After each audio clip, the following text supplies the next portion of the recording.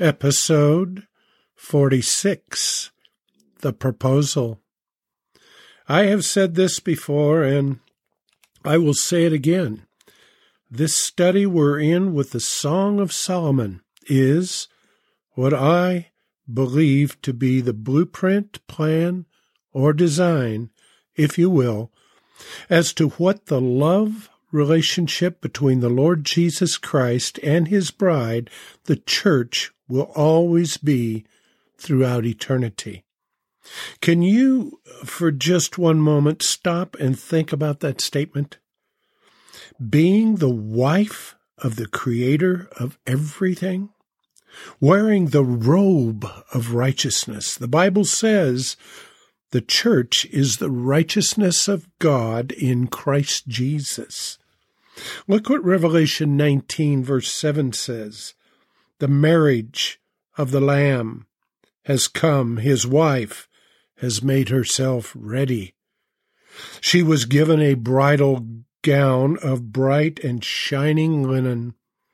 The linen is the righteousness of the saints. A big welcome to all of you that are joining us today here at Fill the Lamp. I'm Neil Parks. And that's what I'm hoping you are doing right now, getting your lamp filled to the brim. Last week, we spent some time in chapters 2 and 3 where the bride had repented and took her lover to her home to meet her family. The Lord loved it, as home brings challenges along with testings. And these testings are part of the purifying elements for the bride. But this endurance is equated as obedience as well. As we move through chapter 3, as we moved through it, the beloved spoke to the Zion maidens that were closely watching. You see, the foolish virgins that are watching have no oil in their lamps.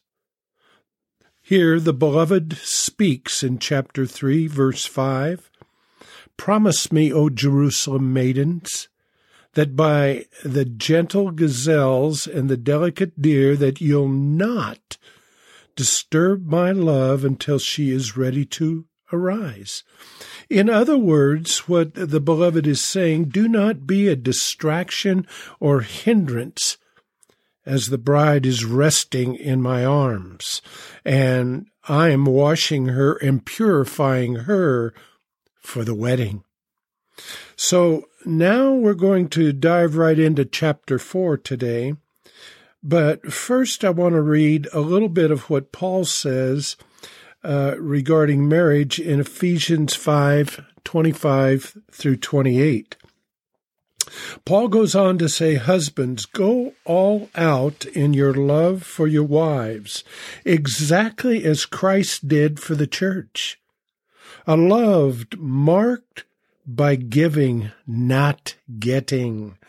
Christ's love makes the church whole. His words evoke her beauty.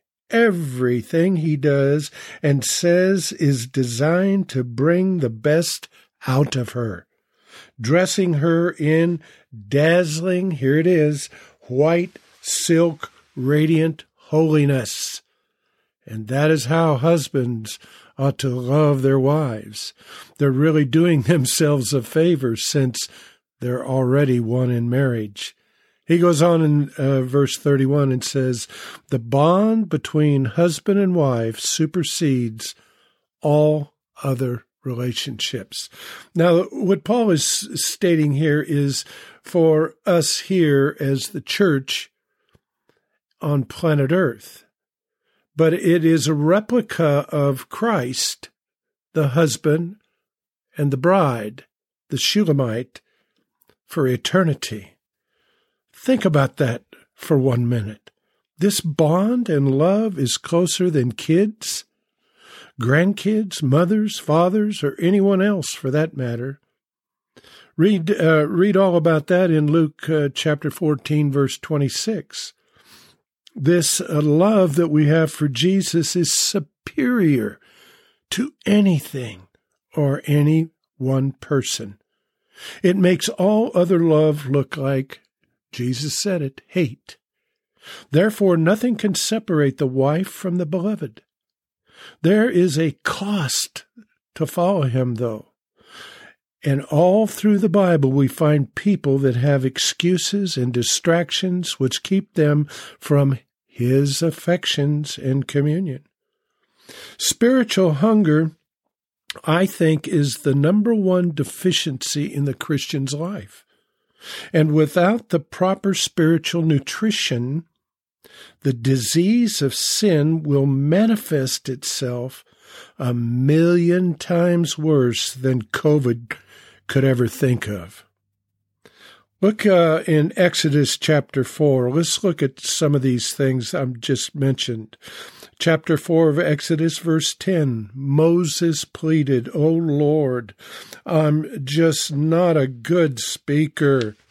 I have never been, and I'm not now, even after you have spoken to me. For I have," here it is, "an impediment, a speech impediment." Verse 13, but Moses said, "Lord, please send someone else."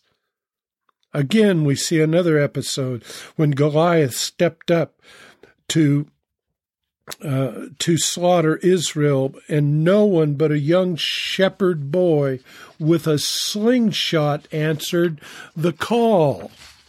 Sadly enough, this kind of behavior of excuses is still happening in the church today. God gives the talents, and the foolish bury them. You can find that in Matthew 25:15. All through chapter 4 of the Song of Solomon, the Lord is expressing his desires and compliments of who she, the bride, is in Christ. Now, please pay close attention to the verbiage that we're speaking here in the next verses. Chapter 4, verse 1 of the Song of Solomon. The beloved speaking, "Listen, my dearest darling, you are so beautiful. You are beauty itself." He defined it right there. "To me," he says, "your eyes are like gentle doves behind your veil." One thing we should know here, a dove's vision is actually tunnel vision.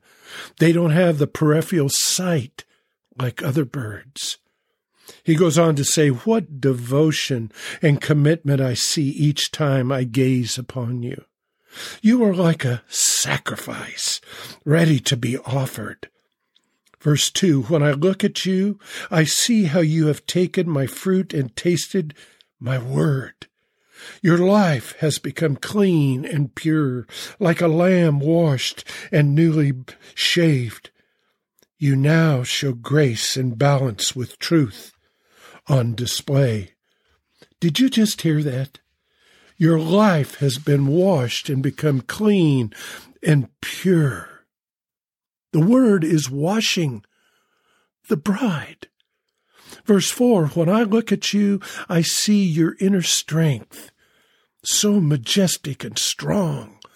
You are as secure as David's fortresses. Your virtues and grace cause 1,000 famous warriors to surrender to your beauty." Verse 5, "Your pure faith and love rest over your heart as you nurture those who are yet infants." He's speaking of her ministry, the bride's ministry. Now look, my listeners, how she responds. In verse 6, the bride says, "I've made up my mind until the darkness disappears and the dawn has fully come. In spite of shadows and darkness and fears, I will go to the mountaintop with you, the mountain of suffering love and the hill of burning incense." She says, "Yes, I will be your bride." Did you just get that one? She just accepted. She said yes to his proposal. That's an I will, if you can figure that one out. Folks, this study in Song of Solomon is just over the top. We're talking about a spotless and without wrinkle bride here. I'd say her lamp is full, wouldn't you? My listeners, this is not some juicy-woosy story or book tale. This is the Word of God. This book of Song of Solomon is in the Bible. This is the blueprint according to his plan for all people to understand that this sets the stage for eternity. It's the process for all of the image bearers of God to know. I'll wrap it up here with 2 Peter, chapter 3, verse 9. Peter says, this means that contrary to man's perspective, the Lord is not late with his promises to return for his bride, as some measure lateness, but rather his delay simply reveals his loving patience toward you, because he does not want any to perish, but all come to repentance. So he is waiting for each individual to surrender and say, yes, I will be your bride. Well, that'll do it for today, this episode. But here's a question for you. Where are you in this relationship walk with Jesus? And have you gotten past your self-wants and anxieties? Let's pray. Father God, we just want to lift you up, Lord. We want to lift you up for who you are, the God that has created everything. Jesus, the Bible says that you have created everything, and it's all been created for you as well. Father God, I just lift up the listeners today as they're listening, whatever they're going through in their lives, that they would say yes to you. Father, that they would realize that this life on planet Earth is but a millisecond compared to eternity. So, Lord, I just lift them up. I ask that you speak to their hearts. I pray that they would pray. I pray, Father God, that everything about them is for your glory. And I do this in your precious name, Jesus. Amen and amen. I'd love to hear from you, folks. You can email me at fillthelamp@yahoo.com. That's all one word, fillthelamp@yahoo.com. So until next time, I'm Neil Parks.